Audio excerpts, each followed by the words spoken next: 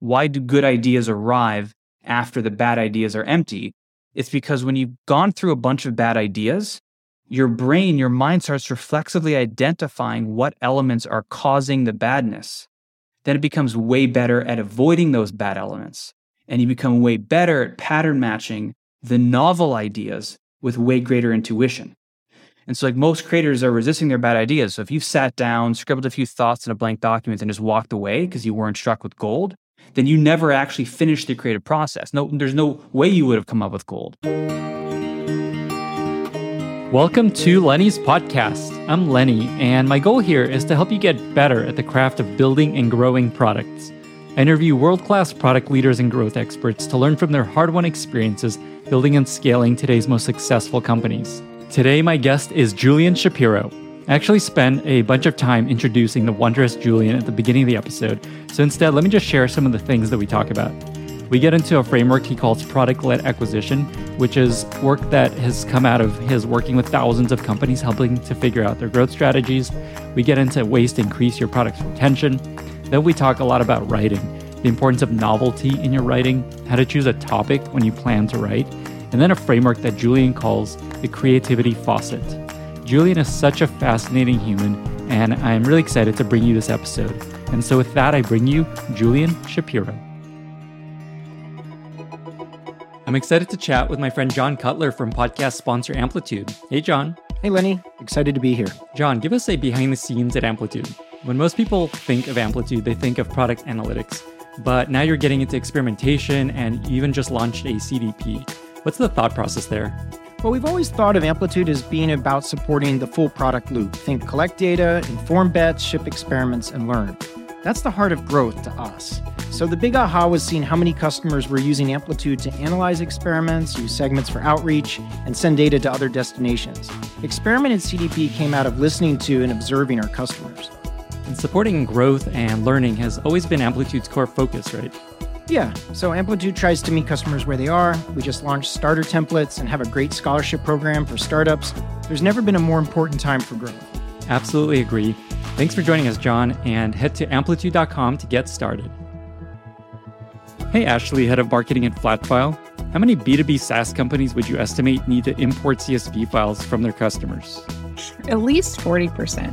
And how many of them screw that up? And what happens when they do? Well, based on our data, about a third of people will consider switching to another company after just one bad experience during onboarding. So if your CSV importer doesn't work right, which is super common considering customer files are chock full of unexpected data and formatting, they'll leave. I am 0% surprised to hear that. I've consistently seen that improving onboarding is one of the highest leverage opportunities for both sign-up conversion and increasing long-term retention.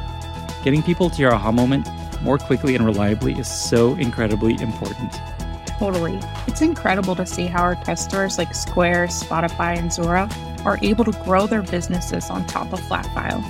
It's because flawless data onboarding acts like a catalyst to get them and their customers where they need to go faster.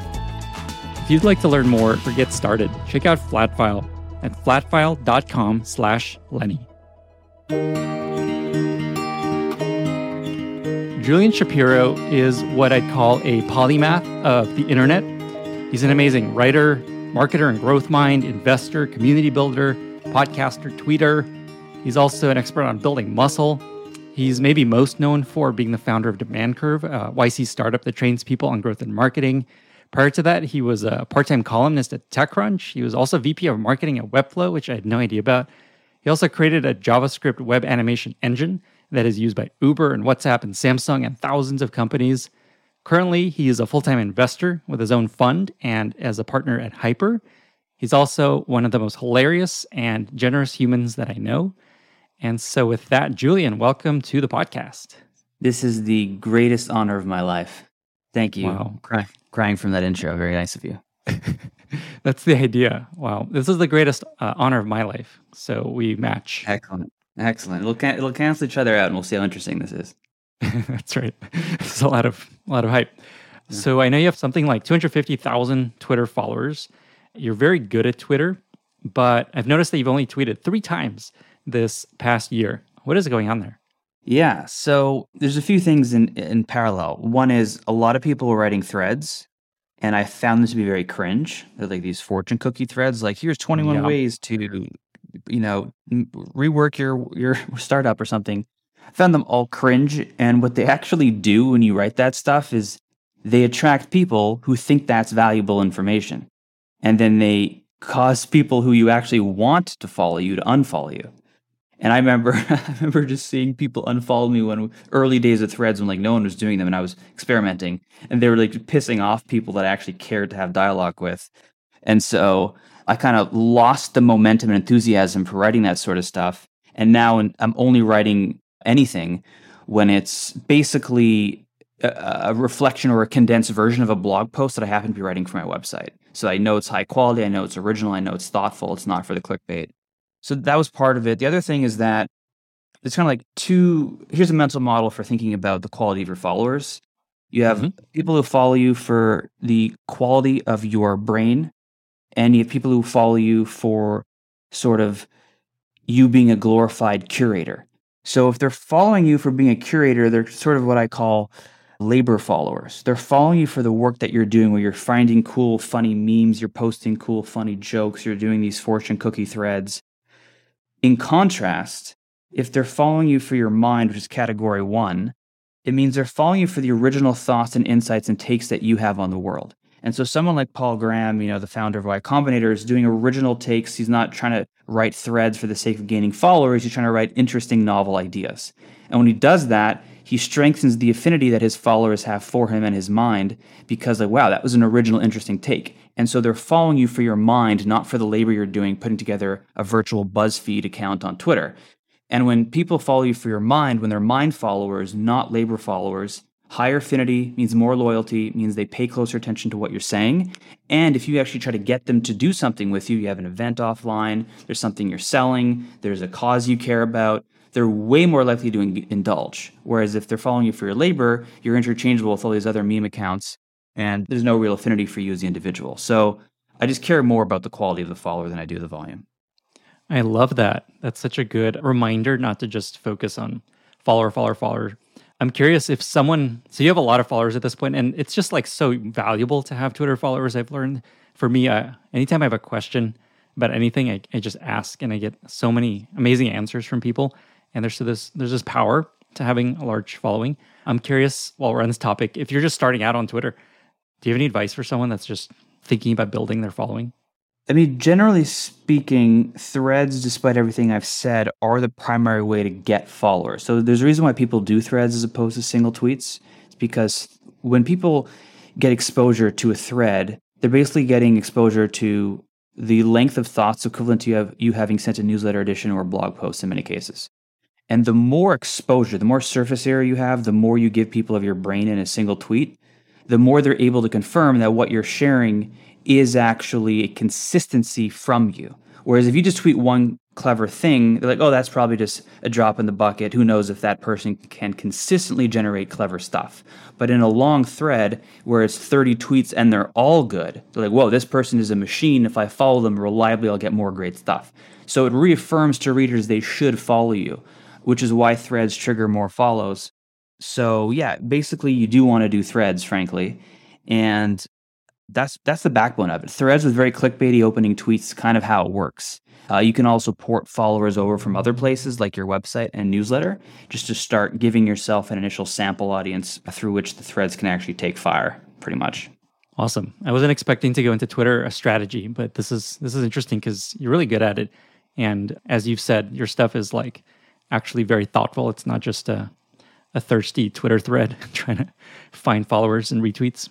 And so thanks for sharing that. Yeah. Well, it sort of started that way because me and a few other friends of mine, I felt like we were the first people doing threads at scale. And then when we realized what it turned into, that's when we just stopped. I love that. Yeah, I know what you mean about these cringy Twitter threads. Anyway, what I want to do is, instead of asking a bunch of random questions, is to focus on 5 big topics and kind of go deep on these topics. And these are topics that are maybe most popular of the stuff that you've put out across your handbooks and writing and courses and things like that. And also things that I've found to be most interesting. Does that sound good? Yeah, would love to. Cool. So first, little context. You write these super in-depth handbooks on a bunch of different topics on growth and writing and muscle building and things like that. First of all, could you just explain what these handbooks are and why you create them? They're forcing functions for me to hold myself accountable and to be thorough when learning something for my own benefit. That's all they are. So basically, if I want to go learn growth or writing well or some other topic, I will go ahead and do a ton of research, read everything I can get my hands on, do a ton of experimentation to try to build a set of novel insights that you couldn't find from other people's research, hopefully. And then the next stage is try to make it as concise and actionable as possible so that I can reference it for my own selfish benefit. So like, here's my guidebook for myself on writing better blog posts, for example. And then by the time I've done that work, what usually happens is it's only like, I'm going to make up a number here, an extra 30 hours of work to make it palatable and digestible for the public. So if I've done all this work privately, why not make it accessible publicly? And at that point, it winds up being acquisition fodder for essentially building an audience and distributing my thoughts further. So that's why I do that. But the thing that I pride myself on with them is by no means are they thoroughly unique. But in every one, there's a lot of original stuff folks on average have never heard of before. And that's what I'm proud of, is coming up with those insights between the lines that make that thing, whatever the topic is, much more approachable. So like, I've succeeded in my view if I've made something that people often mistakenly think of as overwhelmingly complex, very simple for them to follow. And I think that's where the dopamine hit comes from for them. Well, in my experience, you definitely hit the nail on the head with the handbooks you put out. And it's an interesting middle ground between a newsletter and a book. And it's cool to just have a digital way of doing that, of just kind of consolidating a bunch of ideas and going really in depth, but not having to write a book. Well, speaking of the contrast there, so you have a very large newsletter that goes very in depth, and that arguably is a more valuable asset than my handbooks for someone building an audience, because the newsletter has this built-in form of retention recurrence where they get pinged in their inbox when you have new content, and then it becomes a referable thing and people refer each other and then they sign up for the newsletter. And so I do love the emphasis on long form via newsletter, but the reason I do it on the web is, and we'll talk about the trade-offs in a second, is it's much more digestible and referenceable. Like, no one's going to go refer to the epic guide in their email inbox that's very hard to navigate for building muscle or something. So one, it's a UX decision. Two, I get the SEO traffic, which you don't.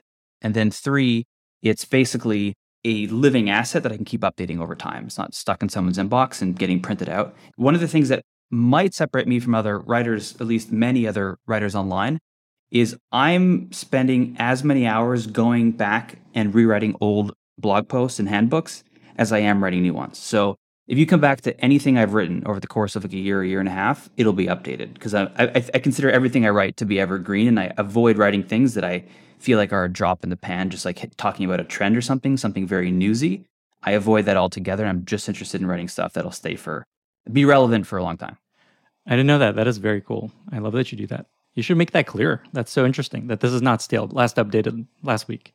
I don't know if you already do that. Yeah. No, I actually don't. I probably should. People have complained to me that I haven't, so maybe I will one day. All right. We got a good idea out of this, if nothing else. There we go. Okay. So the first idea that I want to chat about is something that you call product-led acquisition. And I believe it's the most popular page in any of your handbooks. And it comes from you working with thousands of companies to help them figure out their growth strategies through demand curve. And so I'm curious to hear what this concept is and how people can use it to help their products grow. Yeah, so product-led acquisition to your audience will be more commonly known as product-led growth. But I think product-led growth is a bit of a misnomer. So it's often used, as you know, to basically refer to SaaS companies who are using self-serve sales funnels where a salesperson isn't required, right? It's kind of like bypassing sales and allowing the product to grow itself. That's fine. But I think the term we really care about as growth marketers is product-led acquisition, meaning the use of the product grows the product. So, for example, if I'm using PayPal and I'm sending $1,000 to somebody else, there's no way they will not create a PayPal account to accept the $1,000. So by me trying to use PayPal, it is in its everyday intention and me getting value out of it to settle a debt, I'm automatically enticing someone else, very strongly so, to also become a PayPal customer. That's product-led acquisition. And so there's a few different categories I've identified. And I think the reason why people like this part of this article I wrote is because it's, in my opinion, the absolute best way to grow any startup. So if your startup can grow via product-led acquisition, not all can, maybe some are enterprise-based and all they're going to make work is sales, then it is by far the best way to grow because zero marginal cost to have users invite other users. It's scalable. It creates network graphs typically and has compounding effects there in terms of both moats and the ability to acquire more customers quickly. And basically to the point I just mentioned, is basically viral. The other interesting thing here is there are far fewer dependencies. So let's say your company primarily grows via content and SEO. Well, you're at the mercy of Google releasing an algorithmic update every couple, let's say twice a year, which occasionally will absolutely tank your traffic. And most people know what I mean by that. If they've experienced that, it's awful. Or if you're a paid acquisition-led company as opposed to a content-led acquisition company, and meaning you're running Facebook ads, and let's just stick with Facebook for now, Facebook and Instagram, you're also at the mercy of the volatility of CPMs and whatever weird updates Facebook introduces or whatever targeting options they suddenly remove.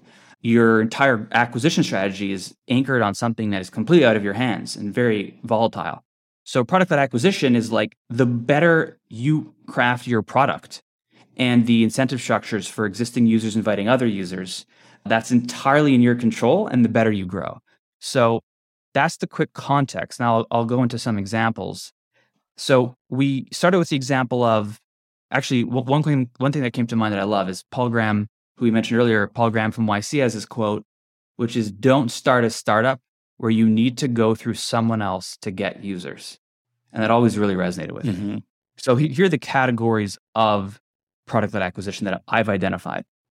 So number one, like I mentioned, is users inviting other users to settle debts. So if I'm going to pay you money I owe you for splitting dinner on Venmo, or a business expense that I'm paying you for, you're my vendor on PayPal, or anything that's allowing me to just pay you money I owe you and I have to use a product to do so, whoever is collecting the money from me is going to make an account on that product if necessary to claim their hard-earned money. So almost guaranteed way for you to have user-led growth, product-led growth. Now, it doesn't have to be money. It can be settling a debt of like an NFT, for example. Someone buys an NFT from you on OpenSea, and the only way for them to receive their NFT, I'm just making this up right now, is to also have an OpenSea account or a wallet that's specific to that collection. Again, making this up. The point is, if you're settling the debt of something you owe someone and they must make an account to capture the thing owed, they're going to sign up. Okay, so that's category one. Category two is when you're inviting someone to join the product you're using to partake in a conversation that they otherwise cannot access. So like, why does Telegram, WhatsApp, iMessage, all these chat apps, Discord grow so quickly? Pretty obviously because if you and your little clique of friends are having your conversation in that app, then the person who's also in your real life friend group but who hasn't yet installed the app has to install the app in order to have the conversation with you. So inviting people to critical social or business conversations in an app is the other way that you can nearly guarantee you'll grow very quickly from product-led acquisition. The business version of this is Slack. You sign up for Slack, you invite all your friends or all your coworkers, then you even invite all your vendors via Slack Connect. So Slack Connect was a brilliant Slack feature where they're saying, hey, we're now going to encourage you to invite people who aren't using Slack, who are outside of your org. And that, I don't know how that's done for them as a feature, but in theory, it's a brilliant way to expand the surface area for inviting people via product-led acquisition. So just to recap where we are real quick, one of the ways of acquiring customers is to encourage existing users to pay other people or to encourage them to come into your app to have conversation that's only happening on the app. So if I'm a startup, if I'm a product person, I'm road mapping my product, I will think, is there anything in my product conducive to either one of those two functionalities, settling debts, or can I introduce chat within my product? And if so, you might be cracking open an amazing channel. And so when I tell people about product-led acquisition, I'm usually doing it in the context of, let's rethink your product feature roadmap to prioritize features that facilitate these things that can lead to explosive growth. So I'll pause if there's anything you want to dive in there, but I have like 3 more categories we could chat about if you want to, that 3 more ways of doing PLA. Yeah, absolutely. I just want to lob a question in over there as you're going through these to maybe touch on this. So most founders would love to find a way to grow through virality and invites and all the things you're talking about. I find that it's often hard to kind of lop onto something they're doing if it's not a natural fit. And so as you're going through this, I'd love to know how often have you seen startups succeed adding something like this when their app is not like a money exchange app or a chat app? I'm curious how often it works to add something like this when your app's kind of some else, if that makes sense. Yeah, well, the real lesson is don't start a company if you have no idea how it's going to grow. Now, that's not categorically true for all startups. Like, it's irrelevant for deep tech and biotech and climate tech and all that stuff. But for a lot of these, like, people starting SaaS companies where they intend to grow very quickly among B2B customers or B2C, like, the real point of what I'm saying is if you have 3 ideas before you as a founder and one of them lends itself to product-led acquisition really beautifully, then lean in that direction, perhaps, if you think that growth is the key differentiator between them for what's going to lead to success. So it's like, make life easier on yourself, because if we're relying so heavily on SEO and content, which is extremely saturated, or paid acquisition, meaning ad channels, which are extremely saturated, especially if you have low LTVs where we can't really tolerate the volatility of paid ac or just the cost in general of those CACs, then like we have to be thinking more strategically at the product level. So it's less about tacking it on later, but sometimes this will work brilliantly if it's very organic. So when we cover my next category, we'll actually see some examples of how you can tack it on more seamlessly. Sweet. But the other response to your question, which is a great question, is people mistake product-led acquisition for referral programs, which it is not. Because the referral programs are a tacked-on incentive trying to give people something to encourage them to invite because they otherwise are not inviting. Whereas PLA, as I've currently defined it, is through the natural use of the product, you get more value when you invite others. You settle your debt with the payment recipient. You get to have a better conversation because now your friend Jack is part of the conversation. So you don't have to incentivize them with anything artificial, with any rewards. And referral programs generally are not exciting to me because you're usually trying to, again, you're like self-selecting for folks who just want the reward very often. And then the people they invite might also just want the dual-ended reward, and they're not even here for the app really, and then they can bounce, and then they don't invite other people typically. It doesn't have the same compounding, sticky, retentive nature of PLA, so I'm not a fan of it. If you can make it work though, fantastic. Anyway, third category is what I call billboarding. And so billboarding is this idea that the use of the product is inherently visible to people around you. And so the product advertises itself. A few examples. Actually, where I got the term from is I was looking at these billboards above the highway in San Francisco, where I was seeing the company that actually hosts the billboards advertise their own logo on the billboard while also showing you whatever ad they were being paid to show. So they were using their own surface area to advertise themselves. Another example is like when you're seeing an ad network across the web, like Google Matter ads perhaps, and it says like brought to you by Google Ads, they're using their own surface area to advertise themselves. That's billboarding. It's a brilliant free way to get a ton more exposure. And so there's a few ways to do billboarding. One is the classic example of Hotmail and iPhone. So when you send an email via Hotmail, at the end it appends a signature saying sent via Hotmail, same thing sent from my iPhone. So every single email sent from an iPhone device, unless you remove that signature, is a free billboard for Apple itself, which furthers the brand awareness and gets more people buying.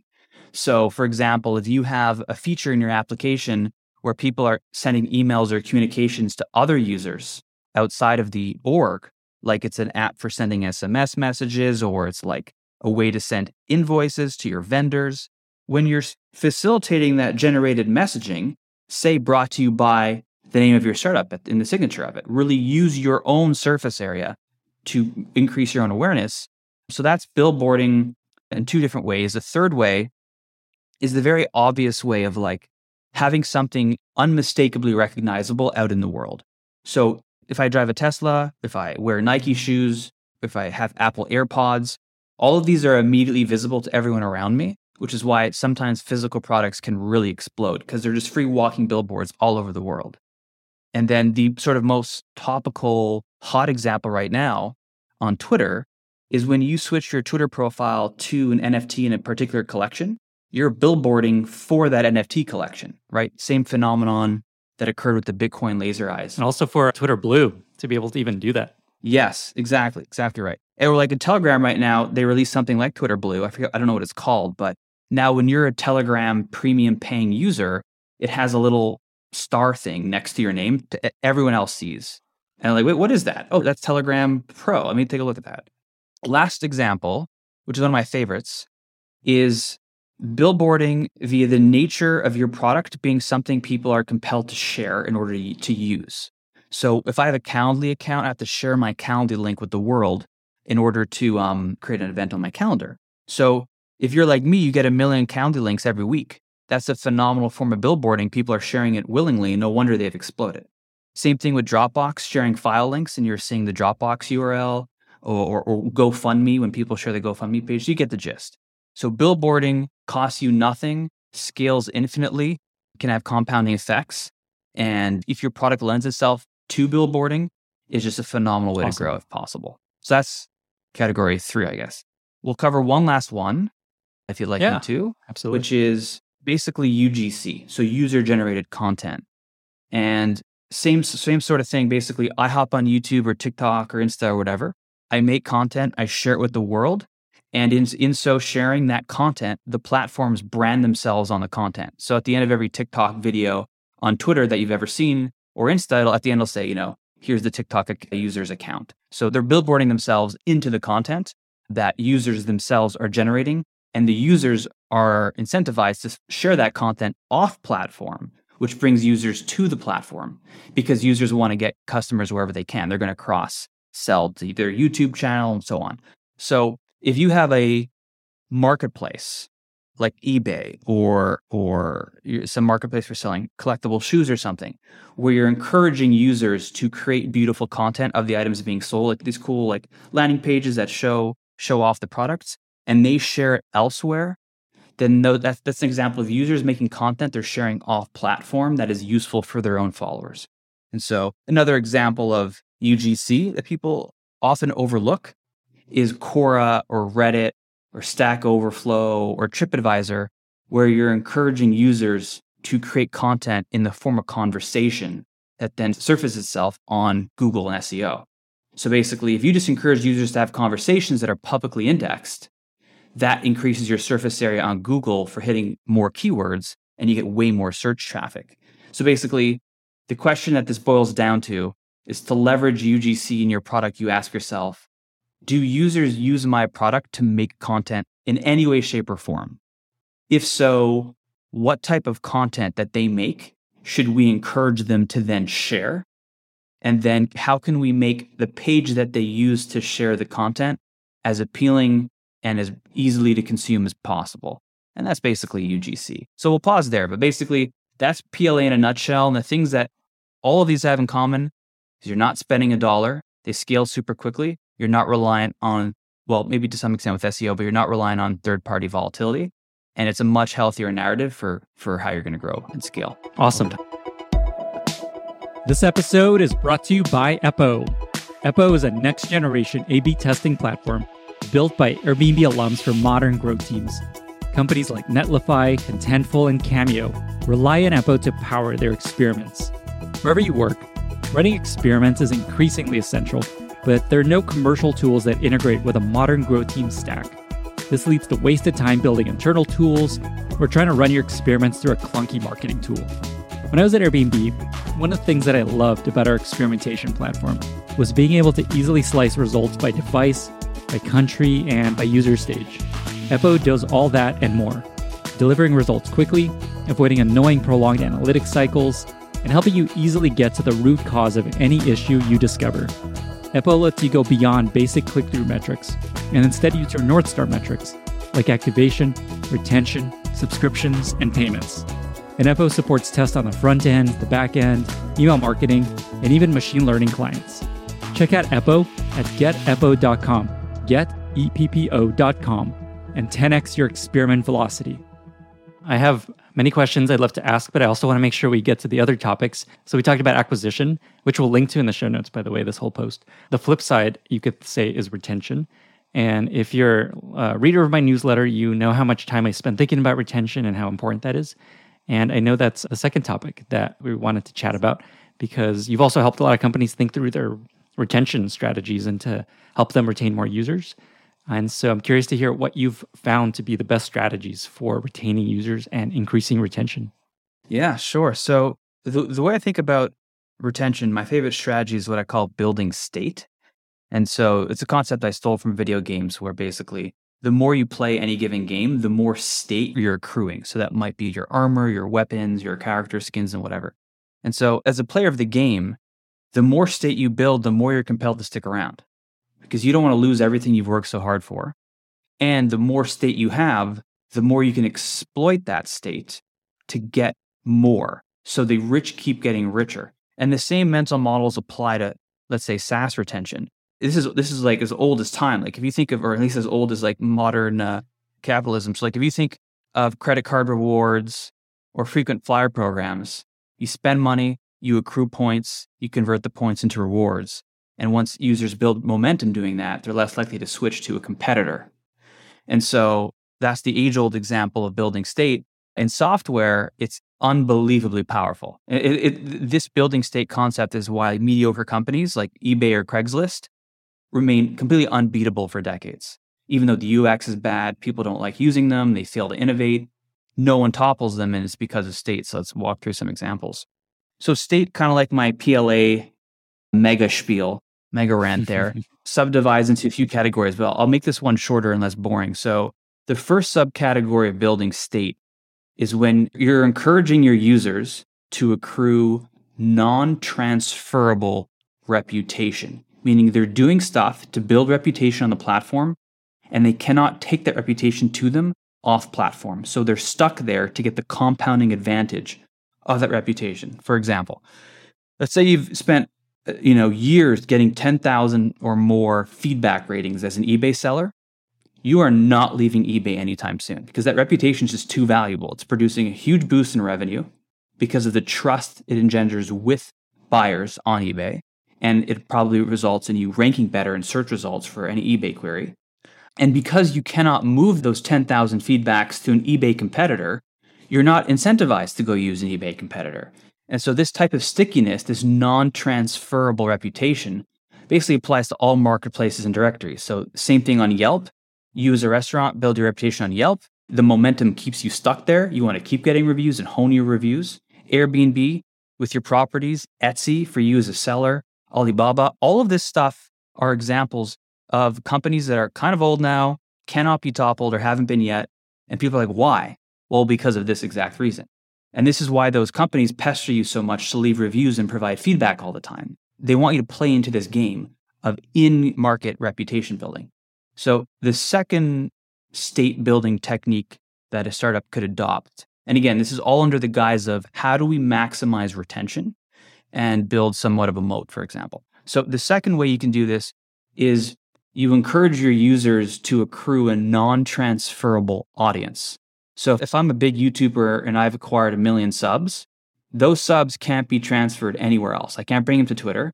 In fact, YouTube doesn't even tell me their email, so I can't even bring them to a newsletter if I wanted to. And so the more subs you acquire on YouTube, the easier it is for you to go viral on YouTube. And this is what I mean earlier by the rich keep getting richer. It's this momentum trap. And so it's very, very hard to convince any YouTuber to get off YouTube. If anything, they'll dabble with another network in parallel at best. So basically, if you have a startup where you're creating a marketplace or an audience graph, you want to encourage users to build a follower graph within that product and that they can take advantage of by pushing their product or their content or their insights to. So this is why Twitter, by the way, a big shout out to Substack, which actually allows customers to export emails off of Substack. So Substack is not playing that same game, which is better for users and a very nice thing for the ecosystem. Yeah. But this is why Twitch and Instagram and Twitter are just like irreplaceable. I mean, not necessarily everything dies over time like Facebook, but they're just so darn hard to topple. So let's maybe touch one more. I don't want to ramble too much about this. Well, this one's kind of similar. So basically, if you spend a lot of time building a social graph in a product, like if I spent the last 10 years trying to remember the names of all my high school friends and elementary school friends and add them one at a time over the years to Facebook, or I've added all my colleagues for the last 20 years onto LinkedIn, and I've built a social graph on these products where I've curated and found people, that's really sticky. You're building state in the form of taking time to expand the graph. The graph is representative of the state, the work you put in, and you don't want to lose those connections with people. And so that makes that product extra sticky. This is why social networks in general can be sticky. So it's not just the fact that you have your audience there, it's that you've invested time. So if Facebook doesn't allow you to export your graph out, then that makes it extra sticky as well, because you don't know how else to talk to old Jimmy from elementary other than Facebook. Anyway, so there's actually many more of these examples of building state. I'm going to just stop with that. But the basic concept is, what can you encourage users to do within your product that makes them more deeper entrenched in the product?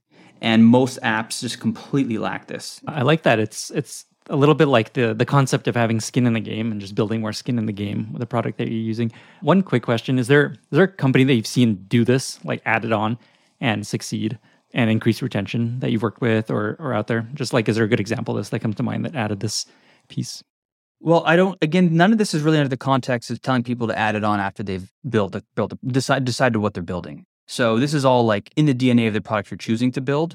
So I'm not sure, I haven't thought of those examples. I'm thinking more so in whose DNA, which company's DNA are they doing this brilliantly? So for example, one form of state is, one I did not cover is when you're embedded infrastructure. And so like if you're Twilio, Stripe, or AWS, it's really hard to move off or segment because it's so much work to redo your code and introduce all this risk to screwing up your code base. And people have built patterns around how they work with your API.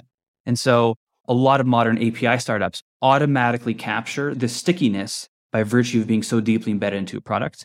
Generally speaking, none of this is in the context of like, hey, add it on post hoc, pretty much. Got it. I like that lens actually through a lot of these things you're talking about.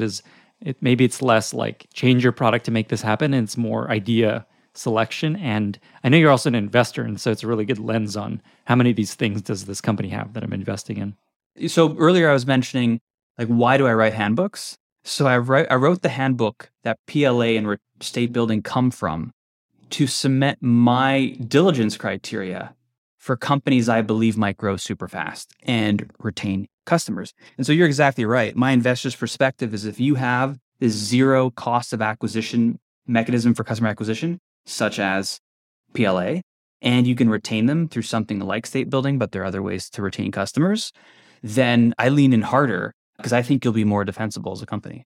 And actually, interesting little side note is you'll often hear retention and stickiness referred to as a moat, right? But I find this term actually very misleading because very few companies have actual moats. To have a real moat, you're basically exploiting like kleptocratic, meaning like you're friends with the government and they're creating a literal like barrier to entry for your competitors. Or you have a scientific moat where you have an actual scientific breakthrough in like the fusion energy space plus protected by patents. Those are real moats. But the way most people use the word moat is wrong. And in practice, your quote unquote moat is just your mechanism for retaining users a little bit more than the average company. And I believe state building is one of the best ways to do exactly that. And so really it just comes down to what are you doing to help users build state and get more value over time out of the product, not the same level of value over any time period. Awesome. Shifting a little bit away from growth and into writing, which I know you've spent a lot of time writing about, very meta, and sharing on Twitter and all the ways. You have a handbook where you go into this concept of novelty and a framework for how to be novel and why that's important in writing. And I'd love for you to talk about why novelty is important in writing and ideally share your framework for creating something novel that keeps people engaged in reading. Sure. So this actually goes back to your question about Twitter. What can one do to build an audience on Twitter? It often comes down to writing things that are novel. Novel is what powers clickbait in most cases. The other way is via curiosity gap, where you raise a question you don't answer. But the other half is novelty, is what gets people to click into a thread and read it. And so novelty I define as new idea, so something I haven't heard of before, that's also significant. So it's not some trivial fact about Kim Kardashian. And it's something that I wouldn't have easily intuited on my own. So when you have those ingredients, it's new, it's significant, and you wouldn't have easily thought of it on your own. That's when you get, you trigger that dopamine hit reaction. I'm not being scientifically accurate here, but you get that dopamine hit like, whoa, that's super cool. And so the more you have readers pausing going, whoa, that was interesting, the more novel your writing is. And so my whole approach to writing is write something out and then point out all of the points of novelty. And I do that by actually having like 20 friends read something I've written and highlight the sentences that made them go, whoa. And then I have this visualized map of, in a given blog post, where are the areas that people go, that's really interesting. And then I can see all the white space between the interesting parts. And I go in and I condense that white space. I chop it down so that the frequency of novelty is as high as possible. And this is how you get a blog post that just has this phenomenal momentum that gets the read to completion rate to be very high. So the question is, what exactly does novelty look like? So I've identified about 5 different categories for it, and this is the backbone of how I write in many cases. So the first category of novelty is what I call counterintuitive information. It's where you tell people something and they go, oh, wow, I never realized that the world worked that way. Or different categories, and you tell people counter-narrative information. So that's where people respond, wow, that's not how I was told the world worked. So whereas counterintuitive novelty is that's not how I would have thought the world worked, counter-narrative novelty is that's not what I've been told, I've been lied to, now you're telling me the truth. That also triggers a dopamine hit. Third category of novelty is just pure shock and awe. Like, that's crazy, I would have never believed that's true. Like, for example, there's a volcano that's going to erupt in the next 15 years, going to swallow this whole island. Like, wow, that's shocking, holy moly. Next category is what a lot of popular Twitter users do, is what I call elegant articulation, where you're taking an idea, like Naval does this. Naval on Twitter, the founder of AngelList, and he'll say something that's a complicated, rich thought and boil it down into a very concise sentence. And then the reader goes, wow, that's beautiful. I couldn't have said that any better myself. That also triggers that dopamine reaction. And there's a few more, but the point I want to get at here is all of these are formats for identifying the types of things you could say to get people to go, whoa. And so that's what I think of as novelty. Something I've found to kind of identify if something that I've written is going to be interesting is I just kind of read it myself, and I kind of like feel what I feel when I'm reading it the first time. And often I find that if I'm like, oh, wow, this is really good and really exciting, I've learned to trust that feeling wherever that comes from. And so that's just like another way of knowing if your thing is interesting, is like, are you excited about it and are you interested in it as you're reading it? And that fades as after you read it like 10 times and kind of edit. But that's just a small tip I've learned. Just kind of trust your own gut feeling when you're excited about something that you're writing about. I agree. And that's why I tell people, when you first encounter something that to you is novel, write down with a score, like let's say out of 5, 0 to 5, how novel that thing was to you when you first heard it. You want to remember and capture the degree of novelty, because to your point, Lenny, it's going to become less novel over time.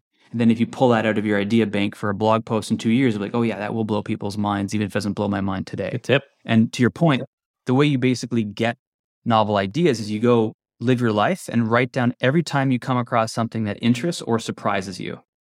Or anytime you come across something that makes you think, well, that's obviously not true. Meaning like you found something that people say that you know is a lie, and you're about to tell people the way the world really works. So some examples of novelty, I'm scrolling through Twitter here. So this is a tweet I wrote where I wrote, reading many books is the most socially accepted vanity metric for adults. I give 0 kudos for reading 100 books a year, but I give you massive kudos for learning efficiently and making interesting things. So this tweet is an example of me using novelty. So let's reread the key novel part. It's where I say, reading many books is the most socially accepted vanity metric for adults. That is counter-narrative novelty, because the prevailing narrative is all the smart people I've ever met, they read a ton of books, they always have a book in their hand, they're reading 5 books a month, blah, blah, blah, blah, blah. And so I'm saying, no, that's a vanity metric, how many books you read. So that's counter-narrative. That gives people dopamine hit. They lean in. They want to see what my punchline is. And that tweet got a lot of engagement. One more example. Okay, so see if you can catch the novelty here. New tweet. The world is not run by exceptional people. This is the hidden reason for imposter syndrome. We mistakenly think imposter syndrome is due to low confidence or low anxiety. No, it's caused by not accepting that your new world-class peers aren't that special. It's just discipline. And so the key statement there that has the novelty is the world is not run by exceptional people. And the type of novelty being used there is counterintuitive. Your intuition is the world's run by the best of the best, or many of these experts are there for a reason. And I'm saying not in most cases. So anyway, those are some examples of novelty. And of course, these tweets took off largely due to that reason. People love having their eyes opened, and they'll reflexively retweet you to agree with your worldview if they feel like you're finally speaking truth to power in some sense, if that makes sense. Yeah, we'll link to those in the show notes. By the way, I love your reading your own tweets voice that you have. Yeah, I'm adopting my. Who's the guy from Star Trek who's amazing, who reads to kids? Oh yeah, LeVar Burton, reading Rainbow. LeVar Burton. Mm-hmm. There you go. That's my. Julian Shapiro, the new LeVar Burton. Okay. So I know you have to run in not too long from now. We have 2 more topics. So how about I set up both topics and then you kind of talk through as much as you want with each. Does that sound good? Sure. Cool. So the 4th topic we want to talk about is topic selection, how meta, essentially picking what to write about. And you have a bunch of great advice on what's worth writing about and the framework around that. And then the 5th idea is something you call the creativity faucet, which is essentially how to get more creative. And so I will turn it over to you to share your thoughts on these topics. Sure.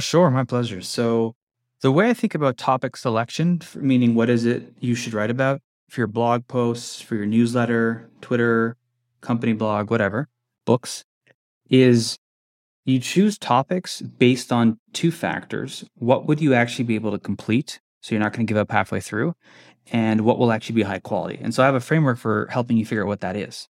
So basically, I believe that your likelihood to follow through on something you start writing is a function of the objective you have with writing that piece and how strong your motivation is for seeing that objective to fruition. So here's what that looks like more specifically.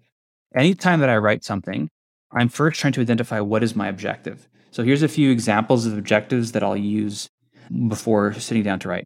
Number 1, I want to open people's eyes to prove the status quo wrong. Or 2, I want to articulate something that everyone's thinking about but no one is saying. I want to cut through the noise. Another objective might be I want to contribute original insights to like my own research and experimentation, hence some of my handbooks. Another objective is just telling a suspenseful and emotional story that maybe imparts a lesson. So these are all clear-cut objectives that give me a guidepost. I know that I'm done writing a piece if I can read the piece and say, I've accomplished that particular objective. A lot of people don't know when they're done writing. Like, I petered out here and this seems like a good place for an outro. With an objective, you know whether you should actually stop. But then the question is, how do you sustain the motivation to see through an objective? Again, an objective might be something like open people's eyes by proving the status quo wrong. To do all the work necessary to accomplish that, you need a motivation, in my opinion. And so I'll pair one of those objectives that I've selected with a motivation. And some example motivations are, does writing this piece get something off my chest that I really badly need to get off? Or does it help me solve like a nagging, unsolved problem that I've been dealing with? And this piece is a way for me to explore and find the solution. Or is it like me obsessing over a topic that I want others to also geek out about? So these are all powerful motivations that I pair with an objective to guarantee my follow through to get done writing the piece. And so that's I think about it. And by the way, everything I've mentioned that's entire like chat with you, the novelty stuff, the topic selection, PLA, state building, everything we've covered, I have tons of examples on Julian.com. So that's why I'm not trying to go through every single one. Yeah, and we'll link to all that. Absolutely. Awesome. The flip side I'll point out is that I think writing quality overall is, and again, and these are all me being hand wavy and these are not rules. There's no right way to write, just like there's no right way to paint. These are just frameworks I've developed that when I use them, I'm more frequently arriving at success as far as I define it. So the thing I want to point out though is that very closely tied to everything I'm talking about is my framework or my equation for determining how good any piece of writing is novelty times resonance.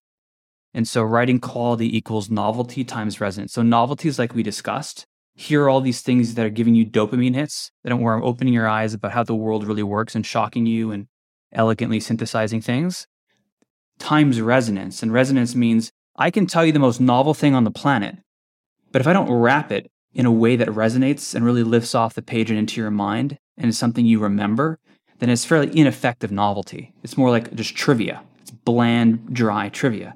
So when you add resonance to the novelty, now it becomes a beautifully written piece. And so resonance is a matter of including examples, analogies, metaphors, stories. And so really writing quality is novelty times the storytelling power you have to make the novelty resonate in the back of people's minds. And so the way that I structure my writing process is draft 1. So I'm just focused on finding my novelty, just the backbone of what makes anything interesting. And then draft 2, I come back and try to increase the resonance by embedding story and analogy and examples. That's basically my process there. I like that a lot. Just to add real quick, something I've learned is that if your stuff is really useful, it doesn't have to be written beautifully. And a lot of people, I think, are afraid of writing because they think they have to write really well, like be real good writers. And what I've learned is it's okay if you're not. Like, you just be good enough and you'll get better the more you do it. The most important thing is the content is valuable and interesting, which I think you're describing as novelty. And so I just want to make sure people don't get scared away by like, oh my God, I need stories and metaphors and all this beautiful writing. Initially, you don't, is my experience, but it helps in a big way. I agree. In fact, the biggest criticism of my writing is that it is too dry, it's too novelty focused, and there's a lack of the resonance. But I do that purposely because oftentimes people can overindulge in resonance, and then it really bloats the piece. And as a reader myself, I like reading super concise pieces, like reference manuals almost. And I'm only looking for the length from personal anecdotes, personal stories about people's lives or life lessons they've learned that they want to share with me, or like actual fiction. So to each their own. So you're spot on. It's like, do what you would want to read, to me, is the golden rule. Awesome. Yeah. And also don't be afraid. Like, don't feel like the bar is that high if you want to get started. Yeah. What have been your frameworks for sitting down and knowing that one of your newsletter editions is where you want it to be? And what do you think is the framework justifying that a piece is, or explaining why a piece is good? The thing that I always strive for is this needs to be actionable and useful, something someone could take and do something with, like, that day, versus just a bunch of theory and pontification and philosophy. It's like, oh, here's a thing you can go do today. So that's kind of my bar, is make it very actionable, which I think is specific to the type of newsletter I have, not necessarily broad writing the way you're describing, but that's what I try. I love that. I mean, the way I think I agree with you, my rules of thumb are like, it has to be actionable, concise, and novel. And I'm not sure if you've seen this as well, but to make something truly actionable, I have to leave them with a cheat sheet. Because if I have all these actionable steps, but they're spread throughout a monster newsletter edition, it's too much mental work to go and make my own cheat sheet out of it and have a quick to follow series of steps. Right. So I feel like compression is a key part of making something actionable as well. There's a book called On Writing Well that taught me a lot about cutting like 2/3 of what you've written to get to the core of it. And so let's go. I'm curious, what else are you doing to try to harden each newsletter edition to make sure it's good? Is it just like, hey, this is actionable and we were pretty comprehensive and I checked it past experts? And is that the extent of it? Or what are you trying to do to feel like it's fantastic? And what's your review process like when you pass it by others as well? I'm happy to answer that, but I also know you got to run soon. I guess we could just save the 5th topic maybe for a follow-up episode is one idea, or we could touch on it. Sure, up to you.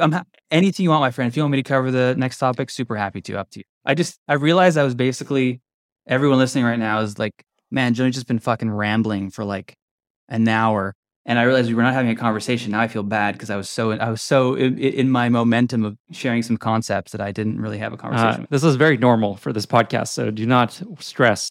Okay. All right. Good. People actually, you should leave this all in here so they know I feel bad. I will. I'm not cutting anything. So what was the last topic again? Remind me. I was just saying, I think one of the things people really like about this podcast, from what I hear often, is they like that I'm not talking a lot. They kind of like that I'm letting the guests speak mostly.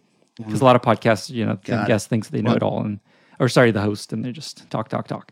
And so that's The thing is, you are brilliant. You're an actual host who is a useful, amazing human being, and we want to hear your thoughts. But You're sounds sweet. good. What was the last topic again? Topic was the creativity faucet, and so we can save that for another talk, or if you want to touch on it, we can do that too.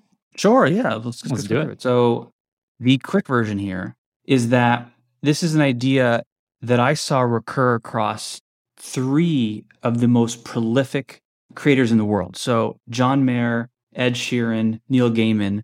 Ed Sheeran might work with other producers and so on, but the basic thing between the 3 is they're very independent creators who are constantly making blockbusters in large part on their own. And I was curious, what on earth are those 3 doing that very few other people are doing? Taylor Swift also.